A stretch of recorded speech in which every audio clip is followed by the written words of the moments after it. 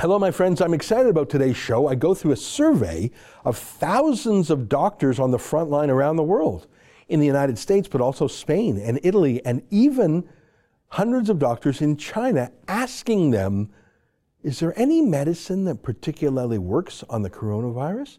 And I'll tell you what they say. It's an amazing study. I'm so glad to have read it. Before I do, let me invite you to become a Rebel Plus subscriber, Rebel News Plus.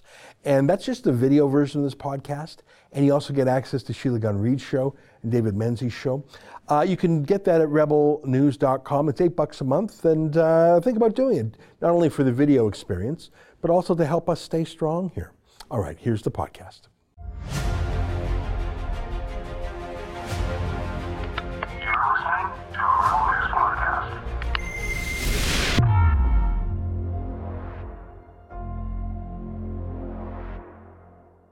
Tonight, is there a medicine that cures coronavirus?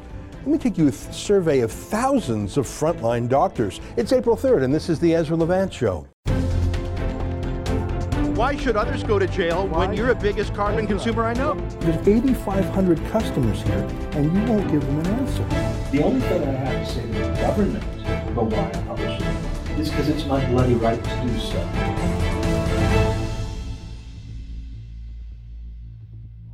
A pandemic is one of the few times we really need to rely on authorities and institutions, and I think it's fair to say that ours have failed us. One of the most basic definitions of a country, a place with a border that is enforced against non-citizens, especially dangerous ones, that's utterly being failed by Trudeau, not just at Roxham Road, but through flights from China and other dangerous places that continue to land daily. Literally every day, David Menzies interviews foreign arrivals at Canadian airports, especially here in Toronto, who can't believe they're just let in with no screening at all. Here's a guy who came in all the way from Mozambique. That's in southern Africa. It's one of the poorest countries in the world. He went through 4 airports to get home. But Canada was the only place that didn't take his temperature. What about having your temperature remotely checked? Did you get that done? Not in this country. I'm coming from Mozambique. Okay. So I've flown halfway around the world, and I got my forehead beeped on the way down and all the way back except for here. But by the same token, you didn't get your temperature checked here, but you got it checked in Mozambique, right? And Lisbon and elsewhere. Oh, sounds like everywhere except here. Well, yeah. Yeah, and our public health officers said things that are just manifestly untrue, like the absurd idea counter to science, also counter to common sense, the bizarre excuse that face masks not only don't work, but they're actually dangerous. Our position right now is that put a mask on someone with symptoms if they should need essential services. Like if you have symptoms, you have to stay at home. You should not be wandering around the community. If you need to get to a medical facility, at that point in time, that mask might actually be useful because you now have infectious droplets that you might send to others. But the key is to keep that 2-meter distance. Masks have to be utilized appropriately too. Most people haven't learned how to use masks. So there's many practical aspects of this.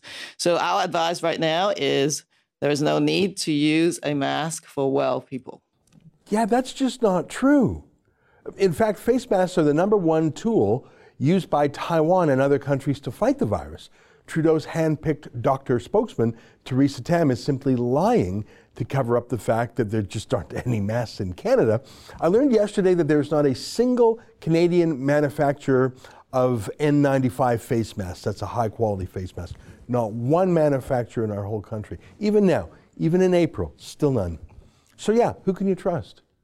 Our health minister? There's no indication that the data that came out of China in terms of their infection rate and their death rate was falsified in any way. She trusts the Chinese dictatorship, which means she's as trustworthy as the Chinese dictatorship because she just repeats what they say. So she's not trustworthy at all. So who can we trust? Is Donald Trump any better? I think he is.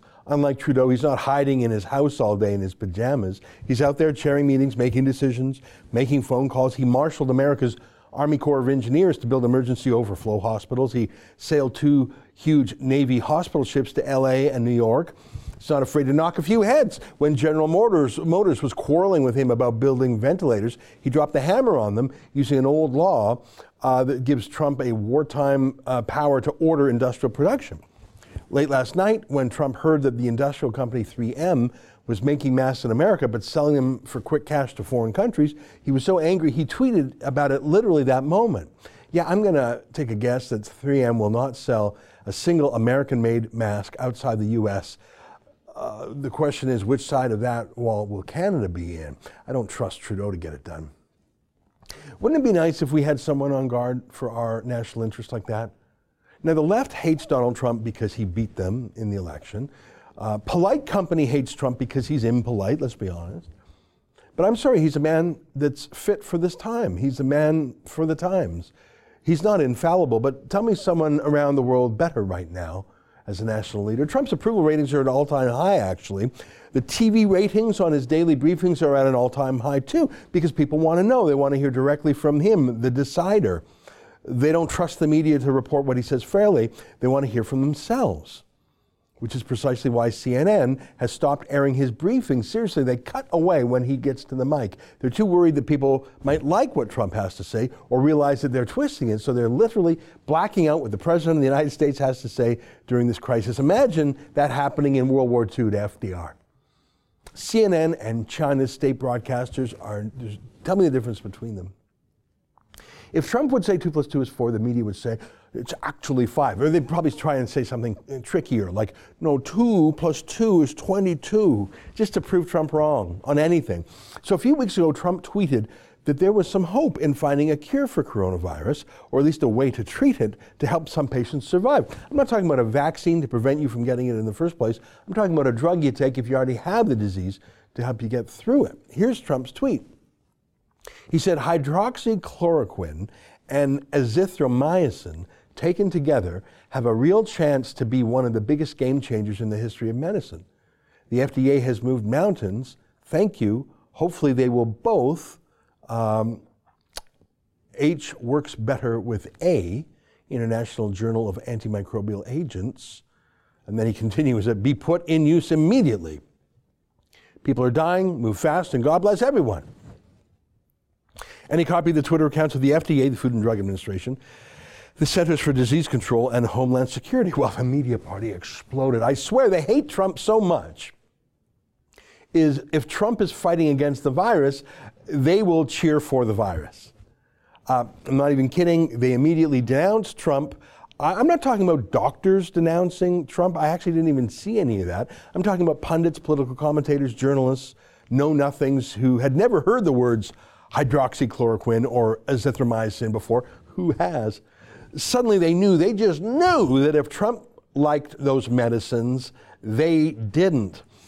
Even if it was a virus medicine. It was nuts. In fact, a couple of Democrat governors actually immediately banned those medicines just to show how mad they were at Trump. One reporter said that they really pulled out the stops on this one. One reporter said that some Trump voter who heard Trump say this ingested something that sounded like hydroxychloroquine or azithromycin, and she and her husband died. Or she didn't die, her husband died, because they both took it. And oh, did that report go viral, to use a phrase. Everyone laughed and laughed. A stupid Trump supporter following stupid Trump's stupid advice went and got themselves dead. Case closed. Those drugs were bad. But hang on, they didn't actually take the drug. You can't just get that drug anywhere.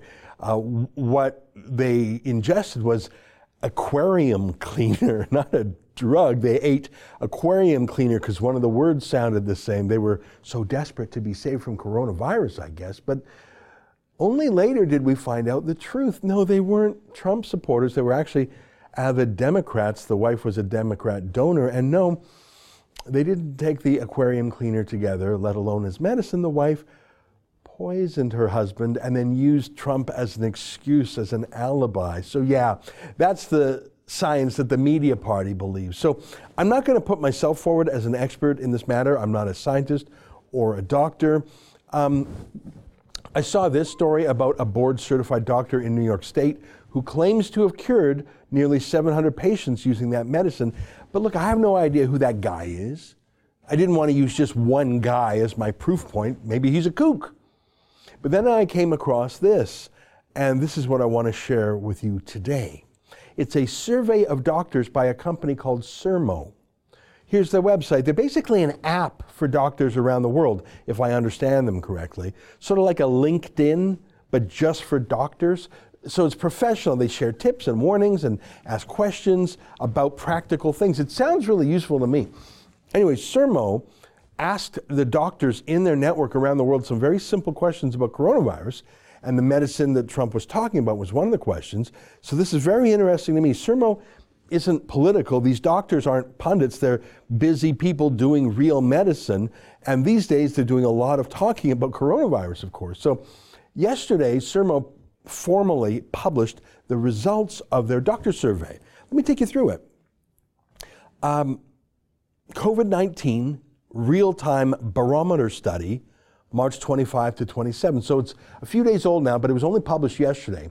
I'm sure they'll have an updated version of this survey in the future. I'll tell you what they say if there's anything interesting there. But here's what they said yesterday. Let me start with the methodology. Let me read this in full because I actually think this is very persuasive. Methodology. Wave 1 of Sermo's COVID-19 barometer survey was launched on March 25 and fielded over 3 days. Physicians were not incentivized to participate in the study, so no one was paid to do this. The sample represents physicians registered with Sermo, a secure digital online platform designed for physician networking and anonymous survey research. The platform is exclusive to verified and licensed physicians. Given the strategic importance of this topic, a total of 6,227 physicians across all specialties were sampled. The 30 countries included in the sample are United States, Canada, Argentina, Brazil, Mexico, Germany, Italy, UK, France, Spain, Belgium, Netherlands, Sweden, Turkey, Poland, Russia, Finland, Ireland, Switzerland, Austria, Denmark, Norway, Greece, Taiwan, etc., including China and Hong Kong. Results are reported for individual countries with a minimum sample size of 250. Such a sample size provides for point estimates within a plus or minus 6% precision at a 94% confidence level. In situations where the sample size for countries below 250, countries are aggregated to provide a meaningful regional view. No weighting factor was applied to any individual sampling unit, either in the selection of physicians who received an invite to participate or in any analysis conducted post-data collection. Okay, now some of that might have sounded like statistical mumbo-jumbo to you, but what I saw there was a rigorous survey. Do you agree?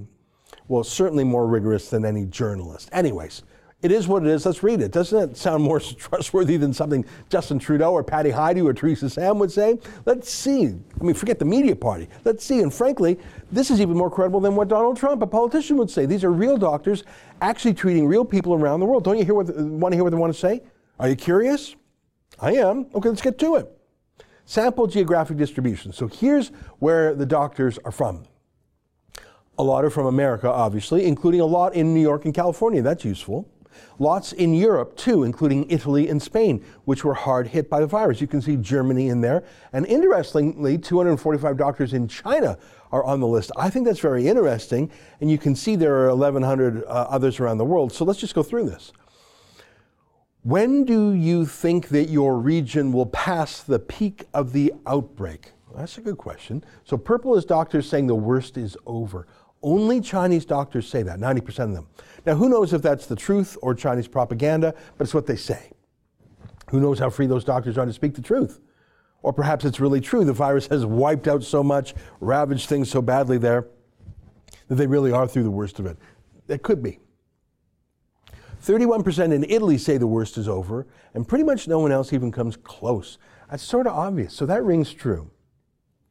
Next question. When do you expect your region will be able to lift current restrictions on movements? So you can see the bar that's second from the right. That's China. So half of Chinese doctors say that within the week or the next 1 or 2 weeks.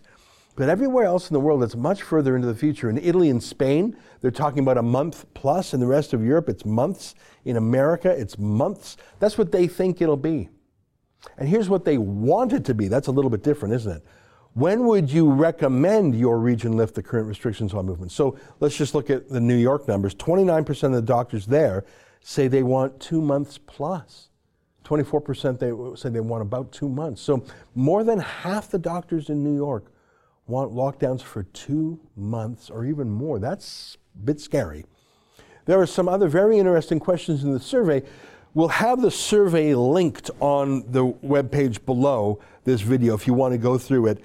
How long does it take to get your virus test back? What do you as a doctor feel you need to learn more about? Do you think your government is properly balancing healthcare and the economy? Lots of interesting stuff in there, country by country. I recommend you read it.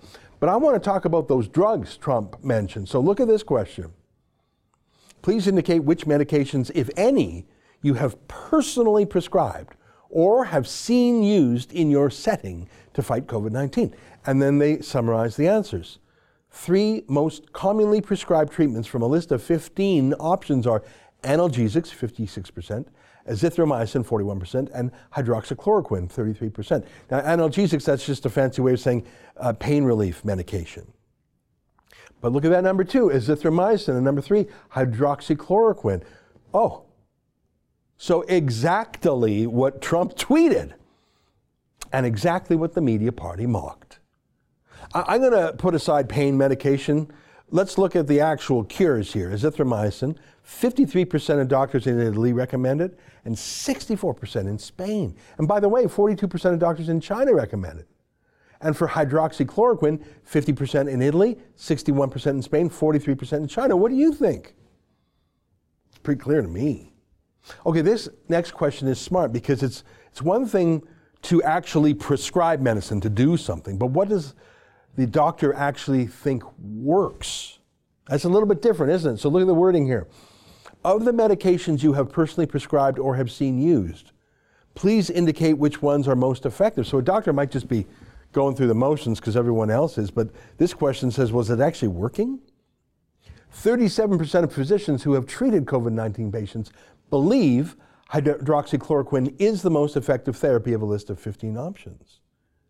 Now, interestingly, unfortunately, 51% of American doctors say nothing is the most effective.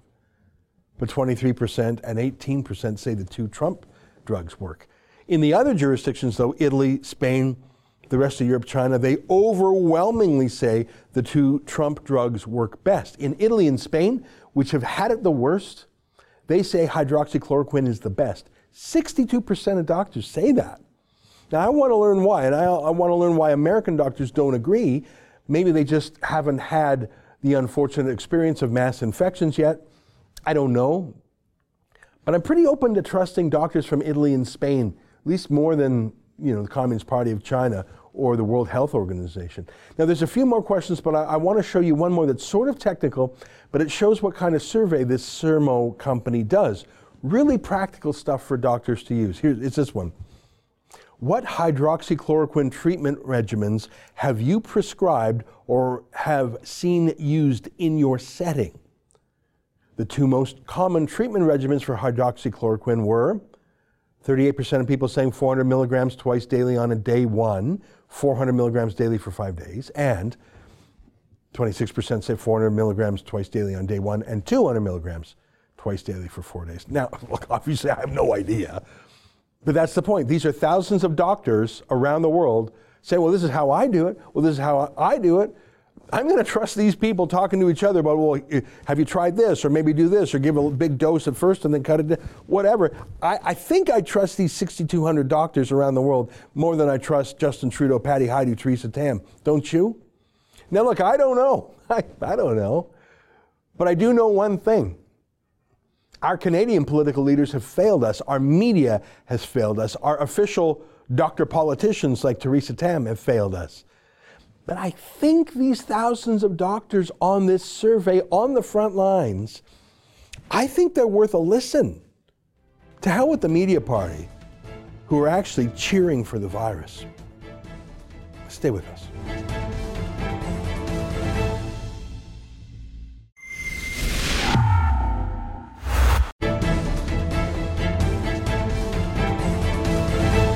Welcome back. Well, the world is in chaos and panic, massive unemployment in Canada and the United States, and surely Western Europe too. How many people will die is yet unknown, but of course, any death is a tragedy. The Communist Party of China bears so much blame for covering up and lying, but there is one group that is cheering for the virus. Look at this poster, this handbill. Corona is the cure.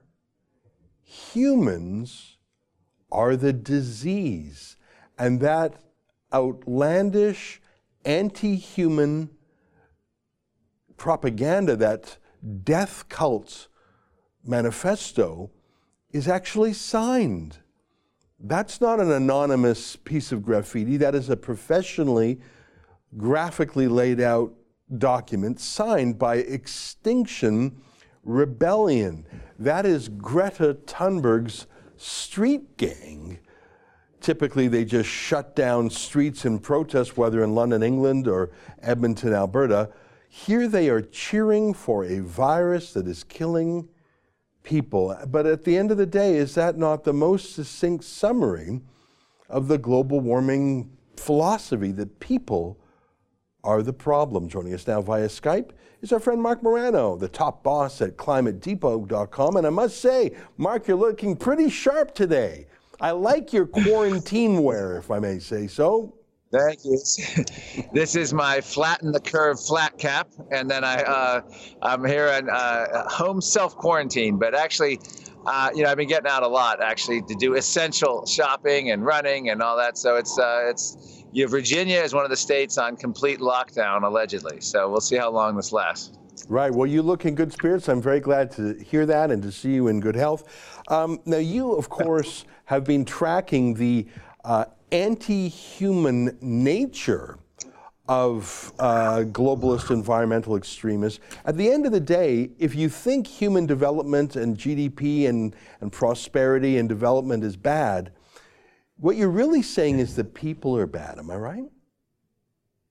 You are, and this goes in line with many environmentalists who've said that humans are the virus on the planet and that we need to be eradicated. We have a voluntary human extinction movement that is only partially satire, and they actually mean it, and they talk the warnings of overpopulation, Paul Ehrlich. It all goes along with that. You have people like Andrew Revkin, the former New York Times reporter, who talks about the Anthropocene, as though humans have now taken over one of the epics of the planet, and where it's now, it's all it is the human-caused epic.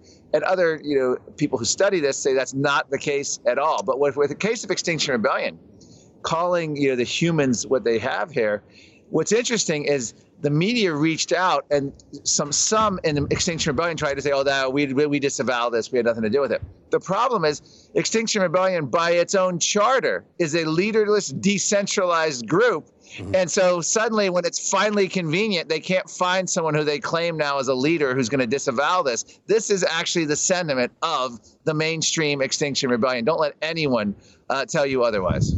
Yeah, I mean, I don't know why they would deny it, because it's particularly crass, perhaps, but that is their essential message. Now, Greta Thunberg herself, she did a very strange Instagram post about 2 weeks ago where she didn't claim she had the virus.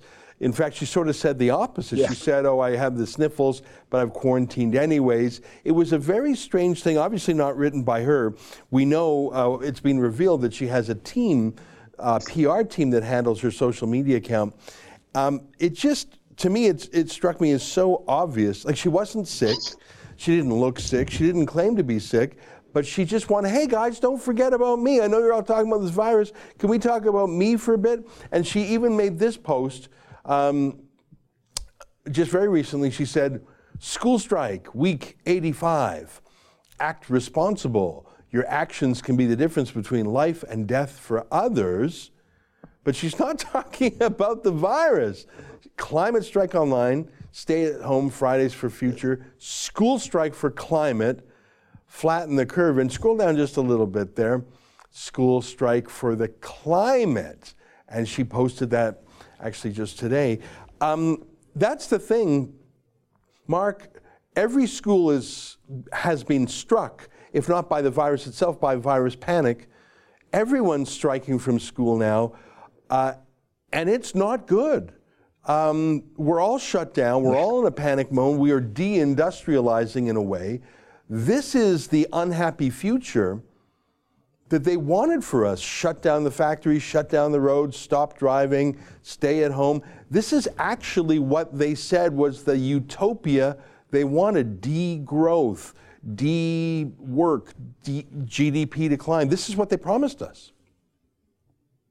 It is. And first of all, a couple of comments. We've seen a lot of progressives coming out and getting their moment in the sun. I may have had the virus, or I didn't get a test, but I certainly had the symptoms. I think I was sick with it. This was a way for Greta to make herself relevant, first of all, to announce that she might have had the virus, her and her dad.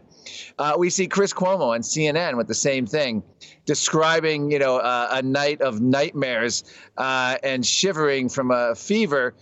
So people, this is a similar way celebrities have used drug rehab. In other words, if your career isn't getting much attention, what better way than to check into a posh rehab facility and suddenly your name's all over the news and you're getting well wishes and you're back on your agent's desk as being relevant. So interestingly enough, the irony is not lost that you have the school strike movement actually out there now calling for continued school strikes when there is no school. Yeah. So this whole thing is silly, but it's absolutely, this is the template by which the climate emergency, Extinction Rebellion, Greta Thunberg, the United Nations all want to follow. Just think, Ezra, it was only a couple months ago that we were talking about flight shaming and stopping airline travel except for essential flights.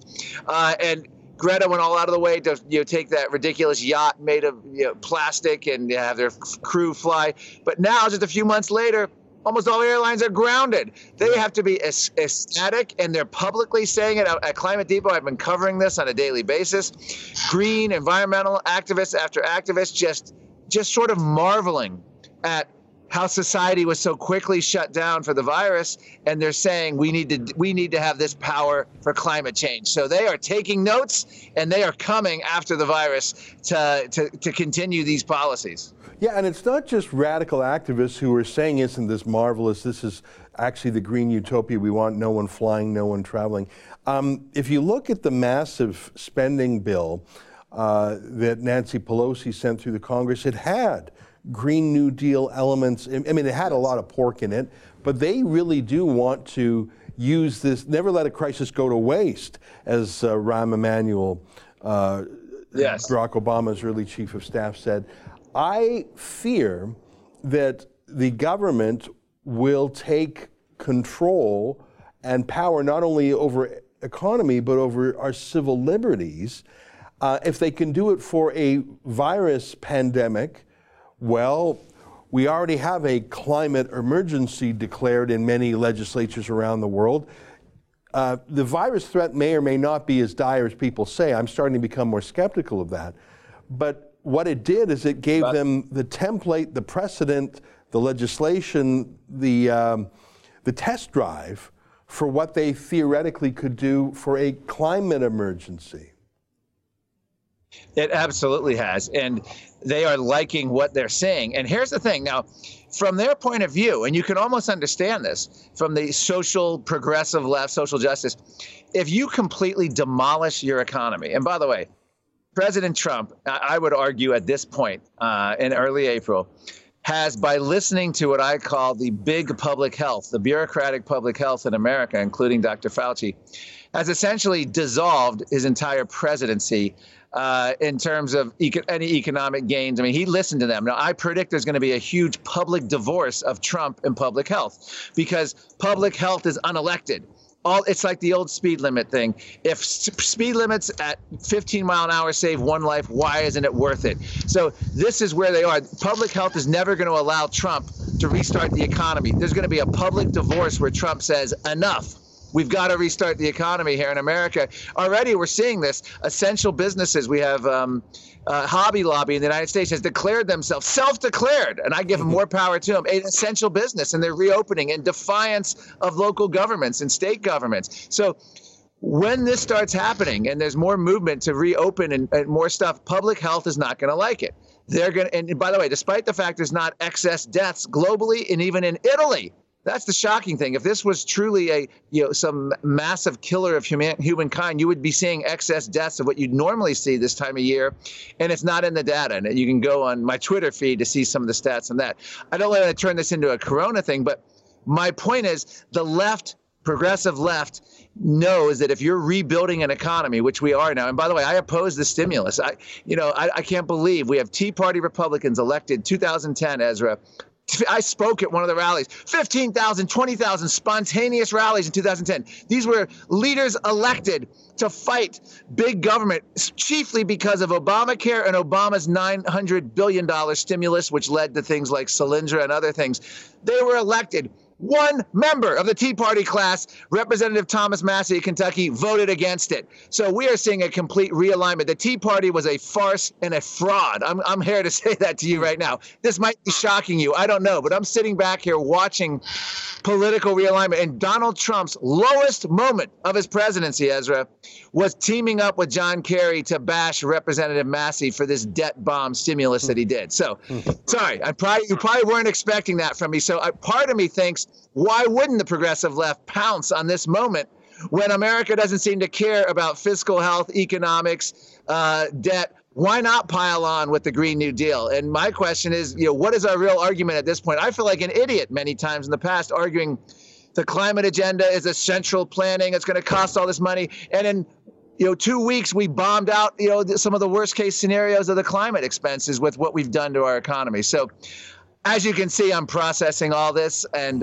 this is something that will be opposed. The Green New Deal is coming down for round 2 in the next stimulus, but it's something that I can understand why they're trying to push it right now. Well, I mean, it is true that there is a deep state. Those are permanent decision makers who do not come and go with elections. And in many cases, they have an area of expertise that makes them that makes people defer to them. Normally, we refer to the deep state in the intelligence community, security community. We saw the deep state fight back against Donald Trump, James Comey, the FBI, things like that. But I suppose it is accurate to say there's a deep state on the healthcare side.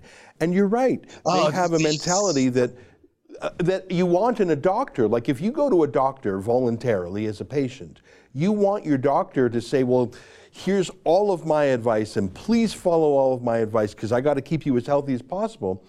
And you can make those choices, but you give that doctor not, the doctor-patient relationship, but a powerful fiat make orders to the whole country relationship. And that's not normally how we deal with doctors. And they may want to stamp out every single case, but they're only thinking like a doctor. They're not thinking about the many millions of people who are not sick but are now unemployed. Let me just throw one last point to you and then I'll let you close. I went through the New York City casualty stats yesterday. As of yesterday, there were 1,397 deaths in New York City, but 18 and under, which is almost 20% of New York's population, by the way, there was a single death, and it was someone with a pre-existing condition. So here you have a population, not a single death by corona alone, and yet we've shut down all the schools. We've put on a school strike. So I think we have to start balancing the advice of well-meaning doctors with the advice of other people saying, what are you doing to the whole economy and industry? Last word to you, Mark. Well, yeah, there's a study out today saying I think it's 4 times the level of people projected to commit suicide than projected to die from this virus. In other words, you're losing your house, your home, your car, stress, livelihood. There's a big picture here, and public health, bureaucracy. Keep in mind, we are talking about, I call him the totalitarian in chief, Anthony Fauci. I mean, he came out today and said he doesn't understand why the entire country is not shutting down. It's not his job to understand that. We have Trump's economic advisor, Larry Kudlow, saying, well, we'll be able to reopen the economy when the doctors say we can. That's not America. We never elected doctors. There's so many other issues besides this virus. You can do a whole... My hero in this, by the way, is Peter Hitchens. If you can get an interview with him, I'd recommend it. The UK, from the UK. Right. Peter Hitchens is pointing out that they're basically the death toll is being juiced, torqued up, in the words of Al Gore when it comes to the UN, in the sense that people are dying with corona but not because of it. So if you're a terminal cancer patient and you happen to test positive, which there's many false positives and asymptomatic cases, suddenly you're a victim of corona, even though you were on your deathbed. So and they're also weaponizing the virus count. They're counting things in a way that they never did with flu and pneumonia. Again, a way to juice up the death count, to have a daily death toll. And I think President Trump will realize this. I think he's within 2 weeks of realizing it, and we are going to have a bloodbath. By the way, Ezra, Democrats are already laying the groundwork for the next round of impeachment, possibly before the 2020 election, for President Trump not acting quick enough and ignoring the warnings. And again, this is Bill Gates, I predict a pandemic. We've been expecting a pandemic since 1918 in the Spanish flu. So anyone predicting bad things and bad viruses, that's not a prediction. I'm sorry. We should have been prepared as a country better. That's not President Trump's fault. If anything, it's big public health's fault. Well, they sit back there. You know what they were doing before this happened?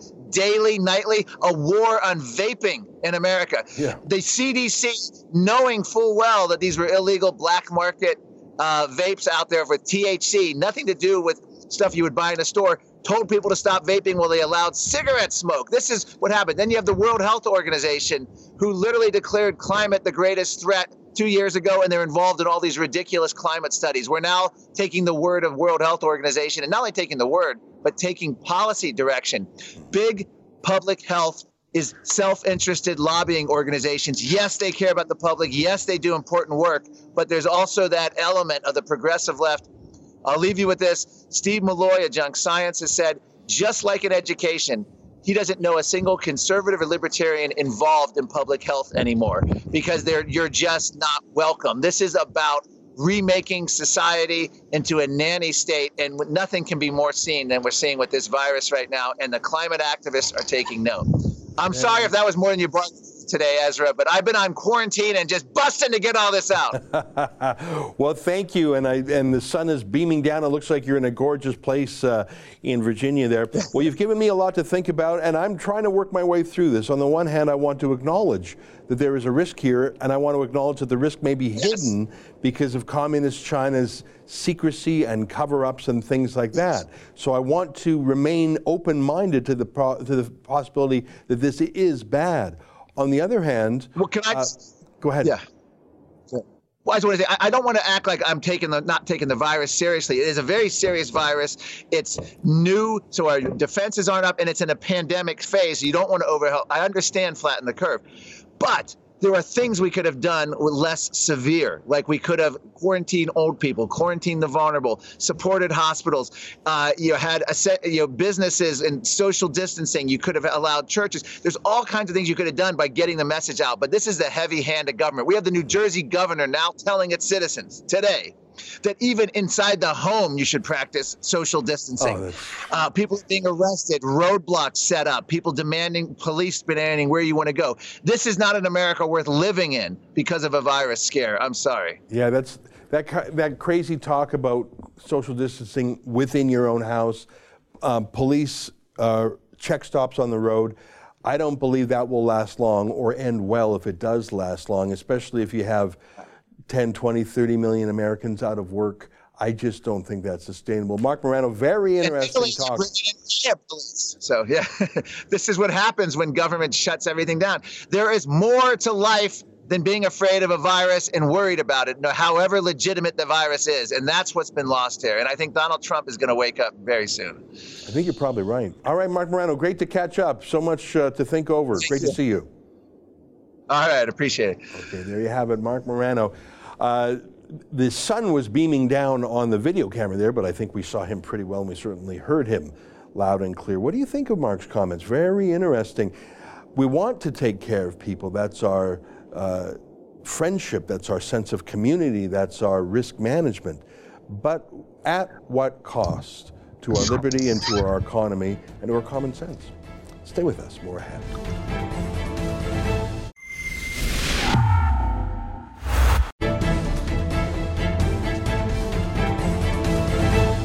Hey, welcome back. On my monologue yesterday, Paul writes, anyone living paycheck to paycheck who has been laid off is already in trouble. That's actually a large percentage of the people out there. Well, yeah, obviously. I mean, listen, we're all in a way living paycheck to paycheck, unless you were a very thoughtful, the ant and the grasshopper. In times of plenty, are you really socking money away? But that's hard to do.